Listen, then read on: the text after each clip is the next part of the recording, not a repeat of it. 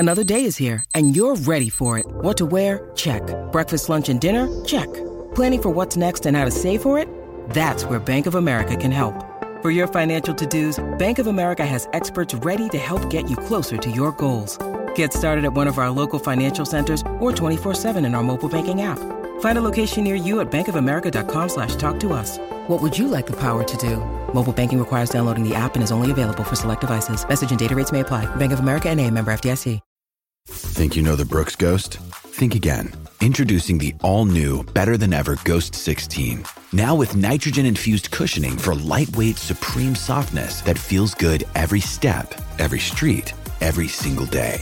So go ahead, take your daily joyride in the all-new nitrogen-infused Ghost 16. It'll turn your everyday miles into everyday endorphins. Let's run there. Head to brooksrunning.com to learn more.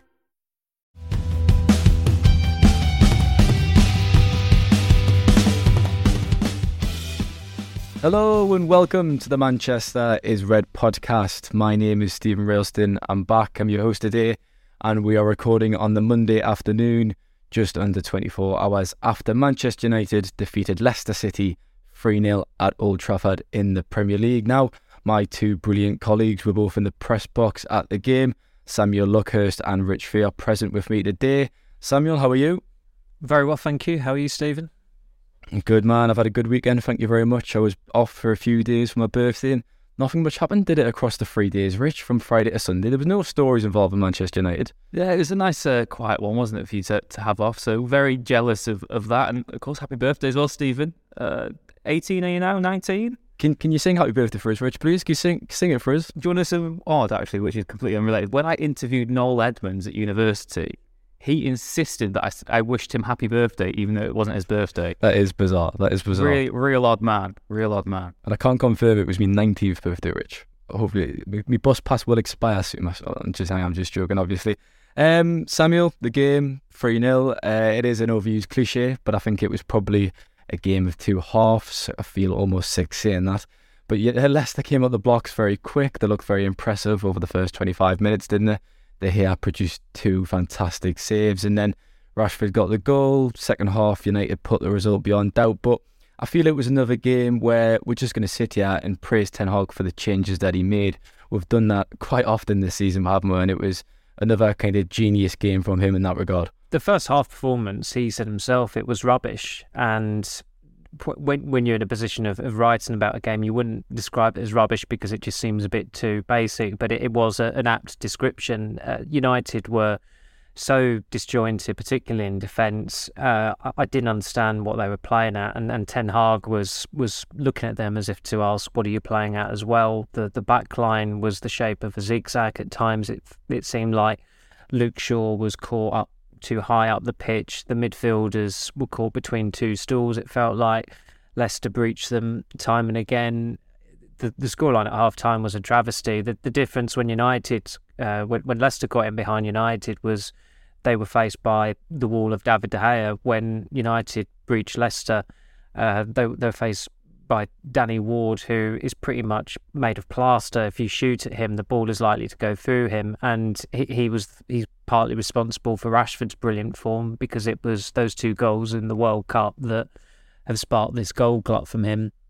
And he was pretty porous for both of Rashford's goals yesterday. But the key change was Sancho coming on, and I think because United were 1-0 up at half-time, most probably suspected that Ten Hag would keep things the way they were, but he made the right call because they couldn't continue the way they were playing. Garnacho was on the periphery. I'm not quite sure whether he's had a really good performance as a Premier League starter yet for United. Obviously, he scored as a starter against Real Sociedad, but in the league, it's been a different matter altogether. And it wasn't necessarily the obvious substitution, but I think we all felt that if there was going to be a change, it would be Garnacho coming off. And Sancho was terrific. And again, I mean, Xavi tried to second-guess Ten Hag in midweek by moving Araujo to right back and bringing Marcos Alonso in at centre-back. And then every United attacker seemed to start in a position nobody thought they would start in. Rodgers, for a period of time, did have Ten Hag's number, but as soon as there was a bit of tactical innovation from United, and that was not just bringing Sancho on, but playing him as a 10, keeping Fernandes out on the right, that's where United started to exploit Leicester. And in the first five, they played better in the first 5 minutes of the second half than they did in the entirety of the first half. And the overall second half performance was excellent. In the end, they should have won by a greater margin. But going into that game, any United fan would have taken a 3-0 home win against Leicester, given how Leicester have been performing recently. They've had a couple of good results. They've been in quite rampant form in front of goal as well. So it was an ideal win, but it didn't feel like that.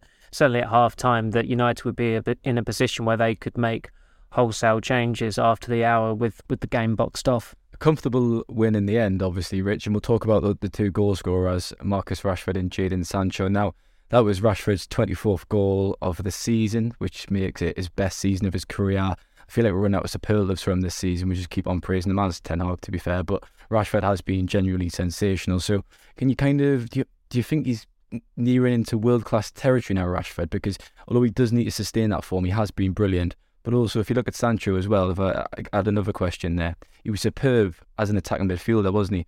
And it almost feels like his qualities, they quite suit that position, don't it? So what did you think of Rashford? Is he borderline into world-class? And fantastic to see Sancho again scoring, wasn't it? Yeah, I mean, I think, like you said, we're like a broken record on this podcast because United's the same old story every week, aren't they? There's still some issues, but they missed Casemiro. Rashford's scoring goals for fun. De Gea's making good saves.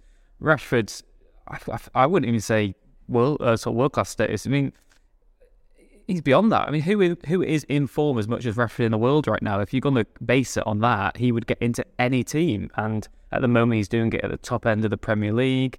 He's scoring every single game. His record since the World Cup is absolutely obscene. And even the games where he's not scoring goals, which is very few, he's being directly involved in the goals anyway. So I think he is world-class, absolutely world-class, because every team in world football would benefit from having him in the starting lineup right now. I really don't think there is a case for him not to start for anyone, but he just looks like he'll score. And it's down to confidence, really, and just the way he took the goals yesterday. First of all, he gets one-on-one, and Garnacho is there ready for the tap-in, but Rashford, as Samuel said, he's got Danny Ward's number, and he just smashed it beyond him in the goal, made it look so effortless. Same with the second one as well. It wasn't maybe the tidiest finish, but there's just never any doubt that he's got to put it into the back of the net, and that is what a world-class striker does. So Rashford is world-class by that definition. Sancho, I thought his link-up play was brilliant again, and I think that's what he benefits from. It was, for his goal, he plays 2-1-2s. He has a give and go with Rashford, has a give and go with Bruno Fernandes, and he just likes that. Those quick interchanges, and in the middle of the park, he can do that. He can get on the ball a lot, move it on quickly, get the ball back in the central area. And he's got the ability to go either way. And, you know, he is a right winger by trade, but his best football for United's come on the left, really. And when you play through the middle, it gives him the option. He can either cut inside onto his right foot, or he can go out to his left. And he just has that variety there. And he's pretty unpredictable when he plays as the number 10. So I think when the substitution happened, we were all expecting to have him go to the right. United would sort of go a bit more traditional with their approach. But Samuel Lyden noticed immediately Bruno Fernandes hadn't shifted from the right wing. And Sancho relished that. He tormented the Leicester defence, and yeah, he was just such a joy to watch as well, because he's got the love for football back, he's got the confidence back. They're both huge sort of successes of Ten Hag's man management style, and yeah, you just do wonder just where the ceiling is for both of them now, because if they can start playing well and ticking properly, United have 2/3 there of a world-class front three. Obviously, it's difficult to maintain this level of form, but what is so encouraging for United fans will be the fact that, yes, Ten Hag's summer signings have mostly been brilliant, but it's the players he's improved who are already at the club, and I think Sunday was an epitome of that, especially in the second half. What do you think Rashford has for breakfast, Rich? Because I need some. It is difficult, isn't it? Yeah. Weetabix, man, or Cocoa Puff, Rice Krispies, what do you reckon? Porridge? I mean, what are you having for breakfast? I have usually a Carabao energy drink, followed by a Mars bar. If we just move on now, then we'll look. Bruno Fernandes obviously got 2 assists, and I think if you look at both of your post-match analysis, I think you both mentioned Fernandes' role this season. Obviously, he's kind of been a de facto captain, with Harry Maguire spending the majority of his time on the bench. Samuel, we discussed it a lot last season, and we kind of talked about who would be the next captain, and I think we all kind of agreed Fernandes would be the perfect candidate. However, we talked about his petulance, maybe his attitude at times on the pitch, but those kind of concerns have seemed to have gone this season, haven't they? They seem to have disappeared, and he seems like an almost a certainty to be named official captain if Maguire leaves the club. Yeah, certainty is the word there. The issue last season was that he wasn't playing well, and if you're not playing well and your leadership, although he's always had that potential, if it's not the right kind of leadership, it's going to be difficult to command respect there. This season has been different. His numbers are not as good as in his first 18 months at United, but he's a better player now and he's playing better football. Again, a lot of people fixate on numbers and you can always skew a stat, but I think his contributions this season have been a lot more impressive than they were in those first 18 months when the numbers were off the charts at times, particularly for a player who'd come from a league where one of the reservations about Fernandes was that could he hack it in the Premier League. And what's really impressive about him is that he's had quite a few stints on the right now and he's never inhibited by it. He will always do something from a different area or from that area that's going to have an impact on the game, whether it is creating a chance, whether it is scoring a goal, whether it is moving infield to get into that area. I think against City, he had a stint on the right. He obviously popped up with a goal from the middle. Against Barcelona last week, he's starting on the right. He creates a pretty decent chance within 20 seconds, and he certainly came up with the pass of the first half for the Weghorst one-on-one as well. His mentality is perfect. It's difficult to think of many footballers who share that mentality, and that although there'll be games where he can be frustrating or he won't be performing, the way he conducts himself is a dream for a manager. And I remember writing that last season in terms of the players that Ten Hag was likely to inherit, how although Fernandes hadn't played well, you had to dwell on the positive there, and the positive was that he had the right mentality, and you could see that Ten Hag would get something out of that. And I think Fernandes has, in his whole time at United, he's missed one game through injury or illness, and it was illness. It was getting to Tottenham last season when Ronaldo scored a hat-trick. So he's not actually missed a game yet for United through injury. And you look at some of the other players who've been injury prone or they break down at any opportunity. And again, I don't think that's all necessarily physical. I think you've got to have the right the right mental outlook on these things and be in the right headspace to get through such a grueling period. He told us the other week after they beat Forest in the League Cup, when a few of us spoke to him in the tunnel, he says he's not happy when he comes off in a game. He wants to play 90 minutes twice a week, and he's got the engine to do that. And there've possibly been times where he has looked like he's been run into the ground a little bit, but I'm going back to that 2020-21 season.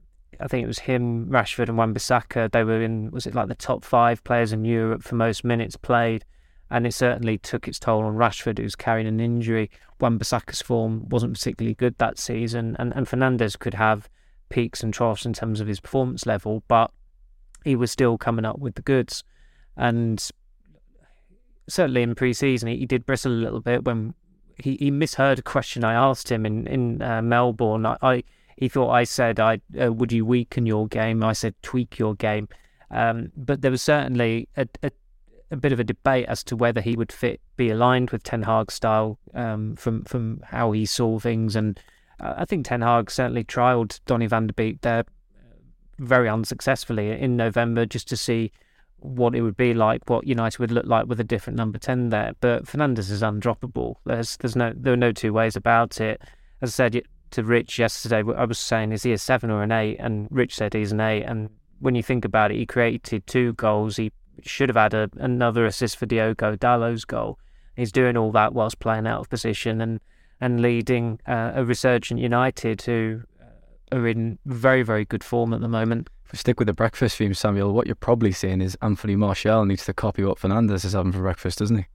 With all those bloody injuries, he's always on the treatment table.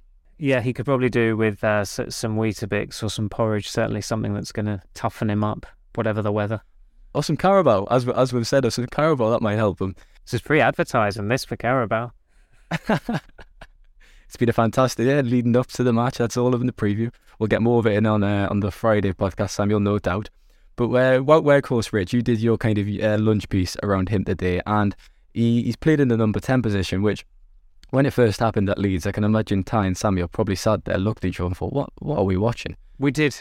Because everyone's eyebrows were kind of raised. We couldn't believe it, could we? He's actually been quite effective, hasn't he, Rich? Look, he's not the most talented. He's clearly a limited player.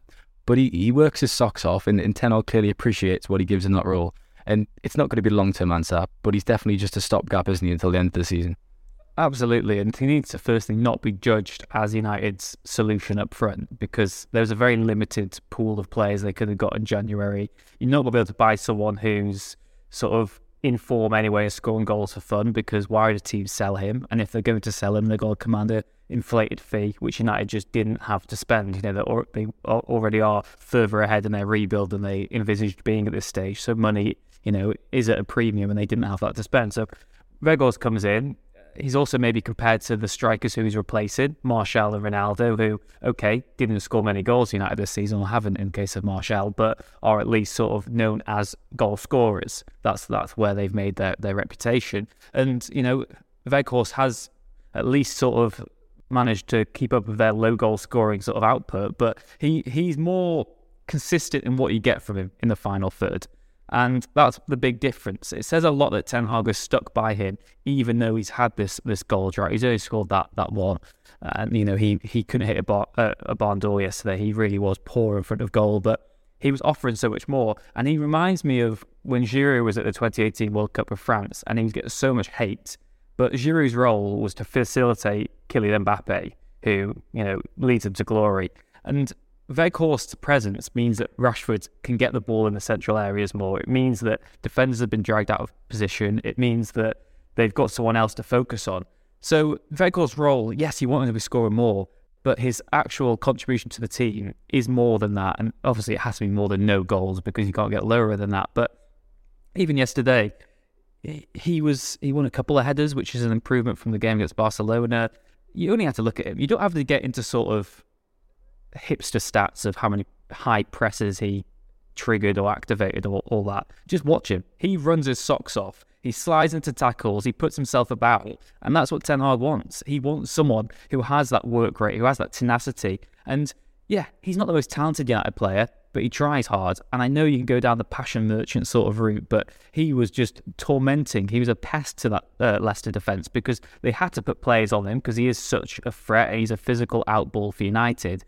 But you look at the second goal, he drags Harry Souttar out of position, Fred puts the ball in behind him, Rashford beats the offside trap and scores. The third goal, if you watch it back, Weghorst makes a diagonal run down the left wing, brings two defenders with him, opens up acres of space, Rashford and Sancho play it down that wing, United cause the overlap, they score a goal. So Weghorst obviously will, to a degree, always be judged on his goals and his assists. Those are the metrics of any striker.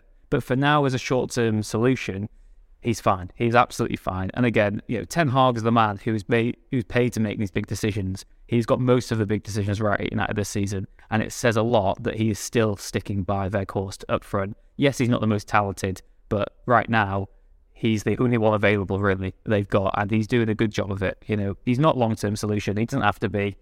And yeah, I think he just maybe needs a bit more respect on his overall game, but he certainly is poor in front of goal, and that might come with a more confidence. He might have a game where he gets 2 or 3 if the ball just falls that way, and you know he can be off then. But for now, you're not going to get anyone better, so you've got to learn to live with him, really.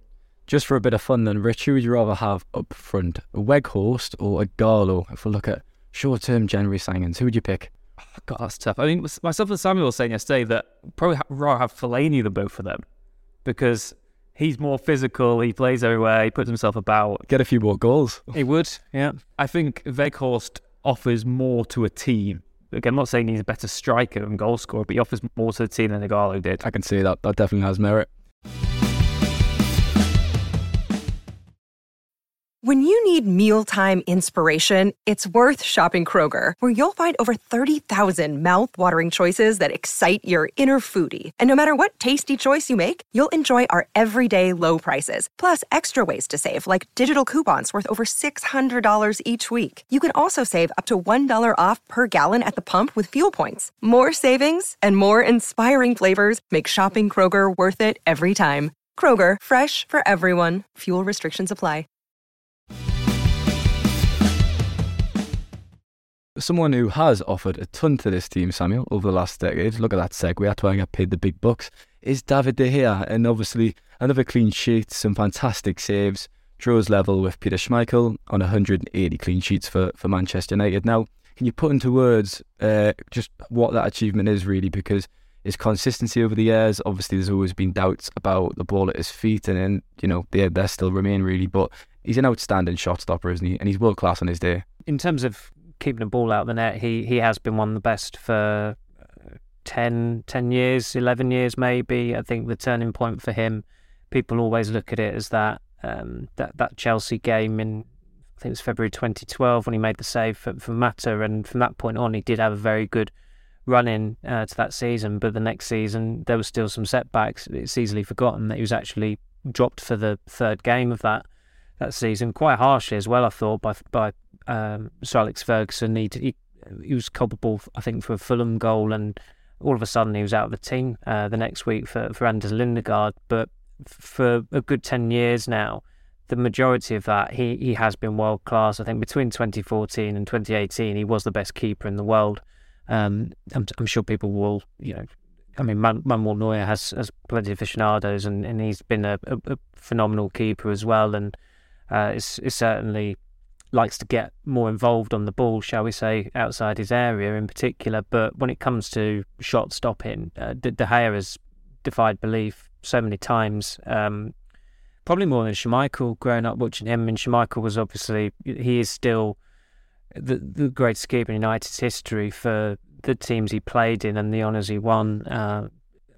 8 years, and they won, was it five titles, I think, and 2 doubles in that period and a treble. It's an obscene honours roll, and even in the seasons where they didn't win the league, they came damn close to it a couple of times. But it's still, I think, as much as goalkeeping has changed, the quality of De Gea's saves are sometimes on a different level, even to, as I said, eras from yesteryear in Schmeichel's time. And it's, I mean, those saves yesterday, I'd say both of them are worthy of putting in the ultimate, collection of a highlights reel of De Gea's time at United. But it would be a long video to watch, because there have been so many, and he has been worked a hell of a lot more than Schmeichel. Obviously, his longevity is greater than Schmeichel's, but he has been a busy keeper, because United have been a poorer team by and large for most of his time at the club. And it's still a pretty fascinating sliding doors moment, what happened on deadline day in 2015 and the fax machine, and then less than 2 weeks later he's signing a new contract for United, and his future's never really appeared in great doubt since then. There've been a couple of occasions where it's coming towards the end of his contract, or there's still, certainly in his second season, he, as warm as he is towards Louis van Gaal now, he was not feeling much warmth towards Louis van Gaal towards the end of his time as manager of Manchester United. But Jose Mourinho secured his future, and as said, he's not been a keeper who's been in demand in recent years, and I think that's why United are quite relaxed about his contract situation. And it's also easy to forget that as dreadful as last season was, De Gea was actually very good, and he won the Players' Player of the Year, and that's the reason primarily why he's starting this season. It would have caused, it probably would have caused too many ructions, and it might have been a bit too unstable for United if Ten Hag had changed the goalkeeper, even though people, and I wouldn't have blamed him if he had done. I think there was a case to do it. I think it'll be interesting to see what does happen with De Gea over the next 6 to 18 months, given his contract situation. But he's been a phenomenal player for United, and there have been a couple of games this season. Last season, it wasn't so much the case because United got pummeled most weeks or most months. But this season, there have been a couple of pivotal games where he's been as much a match winner as the goal scorer. The West Ham game certainly springs to mind. Yesterday was a huge one as well. And as you said, the quality of those 2 saves yesterday was exceptional. In some ways, I know the Iheanacho header the ball was behind him when he clawed it back, but it didn't have too much pace on it.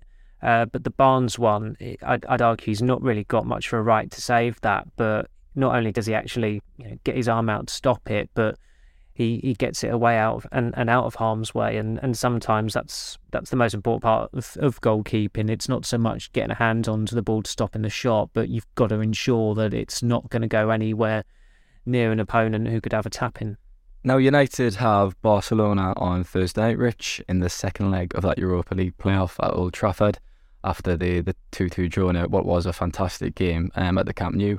And it's Newcastle in the Red Bull final on the Sunday afternoon at Wembley.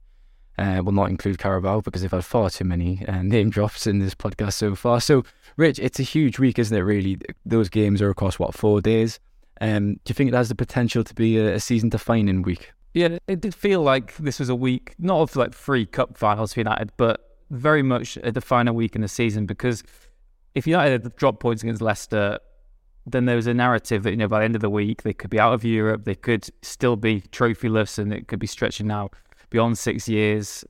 No idea when that's going to maybe come to an end. But having beat Leicester, it feels like there is a real optimism again. United know that they can go toe-to-toe with Barcelona. They'll be confident of replicating that performance on Thursday night. United probably go into that second leg as well stronger than Barcelona do, considering they won't be we'll have Pedri or Gavi available, and of course from the first leg as well, United should have Martinez back and Casemiro, Sabitzer can play together finally. So it does feel like a huge week, because if United they knock out Barcelona, the momentum only builds again, and they really will feel like they can beat anyone. United will go into the knockout rounds of the Europa League as probably the favourites, despite coming through as second place in the group, because they will have knocked out Barcelona, who've just got the Champions League, La Liga leaders, and they just look irresistible at times now, Manchester United. Certainly, again, to look back at that Leicester game, that third goal was United at their very best. Just free-flowing, counter-attacking football, quality, quick interchange, and a world-class finish to top it all off. And I feel like this week still feels very pivotal, because, 2 games can really affect the mood. And right now it feels very positive, and you might get a bit happy-clappy, and you can say, they're in a title race, what else could happen this season? If they lose to Barcelona and then they play poorly in the cup final, it'll be doom and gloom again, and it will feel anticlimactic, which isn't fair. I think that right now you've got to look at the season how it is and say that no matter what happens, it has been one of success, really, because getting into the Champions League for next season is bottom line what United targeted to do. That was the holy grail. Get the lucrative money back of the Champions League, get into the top competition again, have it as that sort of bridge season, and then next season, that's when you build upon it. You try to close the gap even closer, on the 2 teams above you, and you make a proper title challenge. So whatever happens this week, I think you've got to accept that United have had a good season. They have basically already achieved what they set out to do, because after the weekend results, it's not just United look good for top 4, they look good to finish third at the very least now, and it's whatever happens on top of this is a bonus. So I do think that obviously the results this week will shape the overall narrative of how successful United's season will be. Bottom line is that it has already been a success, but of course, if United can knock out Barcelona and then win a trophy at Wembley, that is an incredible week for the football club, and for Erik ten Hag as well, because United probably won't get loads of credit if they win the League Cup, because it is still seen as sort of the second string domestic competition, but United haven't won the trophies. They've had so many opportunities to do so and have failed to capitalise. So to actually go that one step further would be a huge sort of culture shift from the mediocrity of the last few years. Now, Friday the 17th felt like a significant date this month, because the Glazers set their soft deadline for formal takeover proposals to be submitted. We obviously had 2 offers, one from Sheikh Yassim from Qatar, and we also had Sir Jim Ratcliffe coming in with the British bid.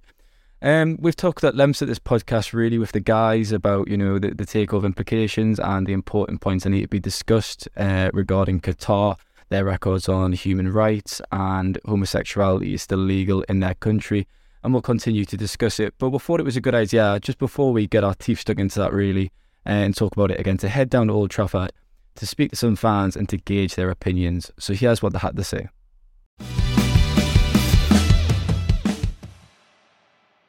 Well, I think let it be as it is. MU is doing fine, and the caretakers are taking good care of them. Let them continue. Why should we have some new players to come in? Or new buyers to come in? Not new players, new buyers to come in. Well, if I have the money, I'll buy over MU anytime. Obviously, we've got a lot of speculation around the ownership at Man United Football Club. I think the fans make it clear week in, week out that, we want new owners in. Glazers, as many of us know, got the club in a lot of debt, and they've not really funded. Yeah, they've given us the players we want, we could say that, but it's not enough. Man United's a fan club, so I think, the owners coming in, we'll take the mick out of City, but that's just fans for you. But I think it'll be good for Manchester United going forward. On the other hand, it'd be nice to have home owners, if that makes sense, British owners. I don't like all these foreign owners coming in because, it just ends up getting all money talks, players go, look at Jack Grealish, 100 million, never, Haaland, but, game yesterday, it's proven, we've got the squad, we're going forward places now. Thursday's going to be rocking. Coming over, maybe not knowing about the history of Man United and just building a whole new stadium and losing all the history and the really atmosphere of Old Trafford. But then maybe if Sir Jim Ratcliffe came over, he might have a bit more of an idea of what the fans want instead of just throwing money at problems the way Manchester City have done and buying players. So they're being good, obviously, to have more money in to buy players competing in the Champions League. It's a tough one. We've had it's been a hard couple of years prior, but I think Ten Hag's come in and he's turned a corner for the club. We're going in the right direction. Yeah, some fans are saying Premier League, maybe. I know I'm one that says if we keep going, then there's nothing stopping us. Slip-ups are happening at the top of the table. All we got to keep doing is winning. So, but the ownership, that'll all fall into place when it's all ready. But all us fans can keep doing is getting behind that club, pushing forward, and hopefully we bring some silverware on this weekend.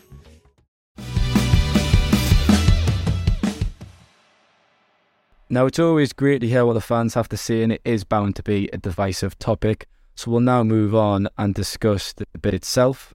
Officially, it would be interesting to see if anyone else does stick their head above the parapet, whether being private about this process is actually more beneficial than being public. I was quite surprised that Sir Jim Ratcliffe wasn't the first to formally confirm that they'd had that they'd made a bid, given that a spokesperson for Ineos had declared the interest in buying United back in August, I think it was, and then there was another statement after the Glazers announced they were open to selling the club in November.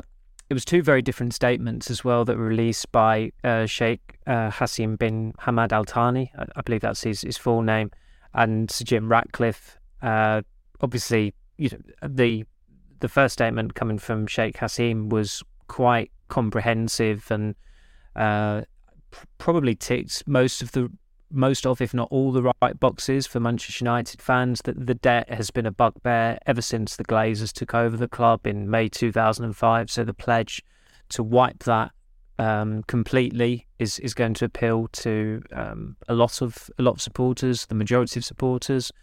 And with Sir Jim Ratcliffe's tone, it was interesting that there was a focus on the regulation in British football, which is, I believe that white paper is due in the House of Commons later this week. So the timing is this soft deadline. I think the timing of that and this white paper, they are coincidental, but they are also inextricably linked. And you're not going to get an entire fan base to agree on who they want the owner to be. I completely respect people's right to have an opinion on it. I don't respect trolls, bots, bigots, abusers, which is what some people stoop to, and also some people don't read properly, quite frankly. They will read pieces and they will look for something that isn't there, and they'll run with that. And look, we have to have thick skins in this industry, and fortunately, of the interactions I receive on a daily basis, I don't think you can actually apply a fraction to how many of it I see, because I just pretty much see none of it, which is good for me because I think it's just as well. I'd advise anyone in the industry who has a profile that gets to a certain level where they get a lot of traction to do that as well. Sometimes you've just got to treat it like water off a duck's back, and this is going to be a very polarising topic, the likely takeover of Manchester United. Geopolitics are involved, of course they are. Look, Sir Jim Ratcliffe is a billionaire. There aren't many billionaires who get to where they are without being very ruthless individuals. Not every billionaire has got a heart of gold like Bruce Wayne or something like that. I think if Bruce Wayne was rewritten in this day and age, there'd be some bodies buried, not literally before anyone jumps to that conclusion, but that's just how it works. I mean, Ineos have received criticism for fracking. Obviously it's a petrochemicals company. There've been accusations of greenwashing. Ratcliffe lives in Monaco, so he avoids paying taxes in the UK, and there was another point as well. He also supported Brexit, and he's still unrepentant about that. And obviously, Brexit has, I believe, it's been to the detriment of this country. I wasn't in favour of it. So, as I said, even if you may support someone, and I'm not declaring my allegiance to some Jim Ratcliffe at all, because I'm a journalist, I've got to be impartial. But that's just an example of the nuance of the situation. And so there are pros and cons, but people are going to have a preference, and it will be interesting to hear those vox pops from Old Trafford that we've done and what other sites have done to gauge what the mood is like among match goers. I mean, some of the abuse both of you guys have received over the last week's been disgusting. Nail on the head there, Sam, very well said, and there's no need for it. There's some of the comments, as you say, people stoop to some abhorrent vitriol, really, and it's really sad to say at a time where I guess fans should be united and celebrating potentially something good, and the Glazers leaving. Rich, if we look at the statements a bit closer then, obviously Qatar want 100% of the club, and Sir Jim Ratcliffe would be looking at majority stake. Do you think that has the potential to be important? And as well, looking at it a bit wider, do you think it's just going to be a case of kind of who bids the highest of the Glazers? Do you think that's the way they're going to handle this process over the coming months and weeks? I mean, if you're looking at it purely from a sort of business perspective, from the Glazers' point of view, then of course there's going to be an element of you want to take the highest bidder, really. You want to make as much money out of Manchester United as you can, so there's always going to be that element to it as well. Of course, the language used throughout the entire process has always been open to investment. There's always been, maybe not the elephant in the room, but there's always been the caveat that it might not be a full sale. Obviously, there is an understanding that would be preferable and that they can just take their money and leave and that's it. The Glazers and Manchester United are no more. But there's always still a sense that, maybe they don't just have the full sale. Maybe it is only partial investment and they seek some extra funds to help renovate the stadium, to help with the running costs of the club, and they relinquish some power. So it is a tricky one. And I suppose that since the soft deadline now, in the coming weeks ahead, we should get some more clarity on exactly who is still in the running, what it is they have actually offered to do, how much of the club they want. And it still is almost sort of that Dragon's Den pitch sort of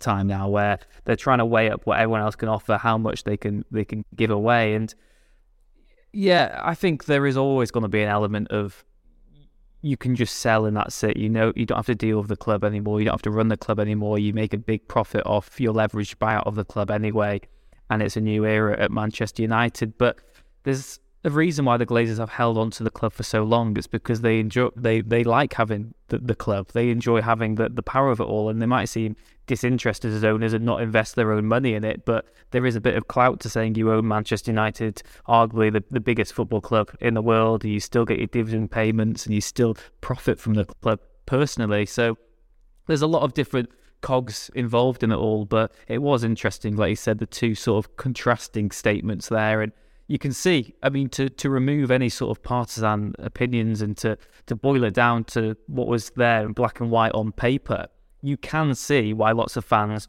would be interested in what Qatar were promising, because they were ticking every box of what Manchester United fans would want. They want to have the most successful team on the pitch. They want a stadium that is new and is elite and leads the way in football. And they want the training ground as well to be renovated as well. And there's an ambition from both parties to make Manchester United successful again. I thought Jim Ratcliffe made a good point, though. He emphasised that he wants United to be winning Champions Leagues again. And that was always something that was maybe held against even the great United teams, that they just didn't win enough in Europe. So that is maybe looking at it from, I suppose, a legacy fan's point of view. I mean, you can say you want to win the Champions Leagues, but it's going to effectively be the Super League in a few years in a completely different competition as well. So it's an interesting one. There are sort of two sort of divides.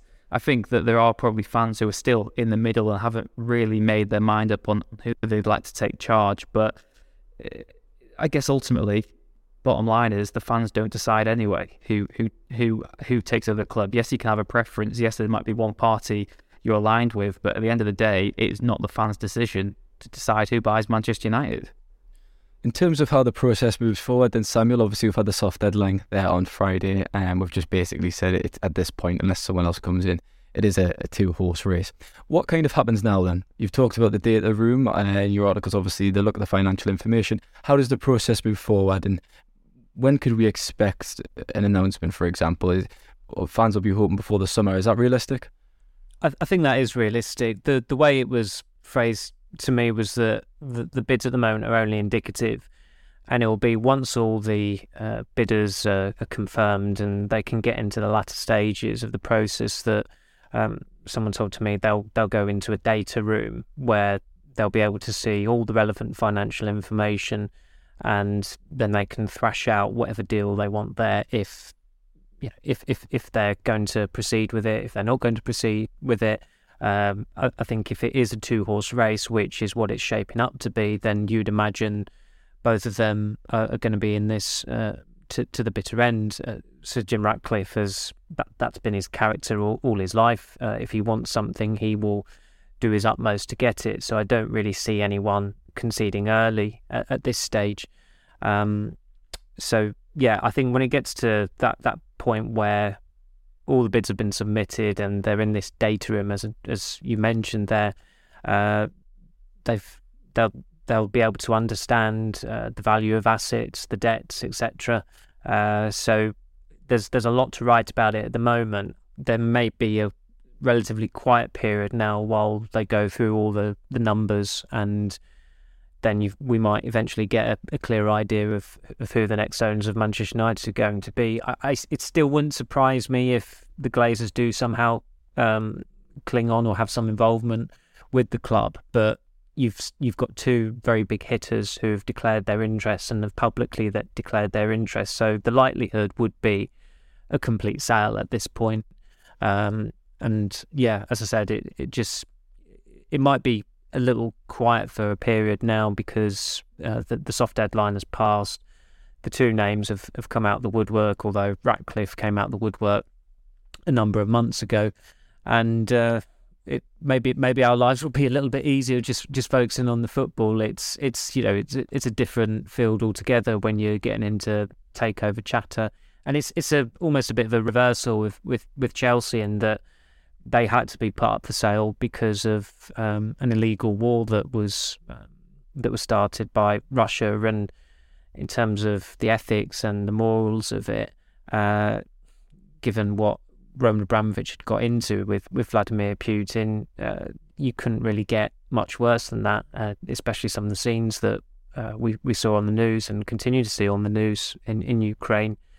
And it was last year. It was depressing that you still had Chelsea fans chanting Abramovich's name when they really ought to have known better. Samuel just mentioned, if we look at on-field then again, Rich, just to wrap it up, do you think this will affect on-field performance over the next weeks, over the next month? I know Ten Hag kind of talked about it, didn't he? Do you think it has the potential to affect the players' mindsets or how plans will be kind of thought about for the summer? I mean, Victor Lindelof said after the game yesterday that they've not really given it any attention yet because the schedule is so intense. It's just been so focused heavily on the matches that they haven't thought about it yet, and they've not maybe discussed it. I mean, you'd expect that they're certainly aware of what is happening, and particularly there maybe will be behind the scenes some sort of discussion internally between them in their WhatsApp groups, etc. But they are footballers and they are paid to play football, and right now that is their primary focus. So I don't think so. I think it is again another testament for Ten Hag, another test for him as well going forward to keep the players focused on the task in hand. I mean, he will inevitably be asked the questions, and there might be some awkward questions as well in the weeks ahead about the takeovers and the possible sort of implications of that as well. So I think it is something that the players will be certainly aware of, but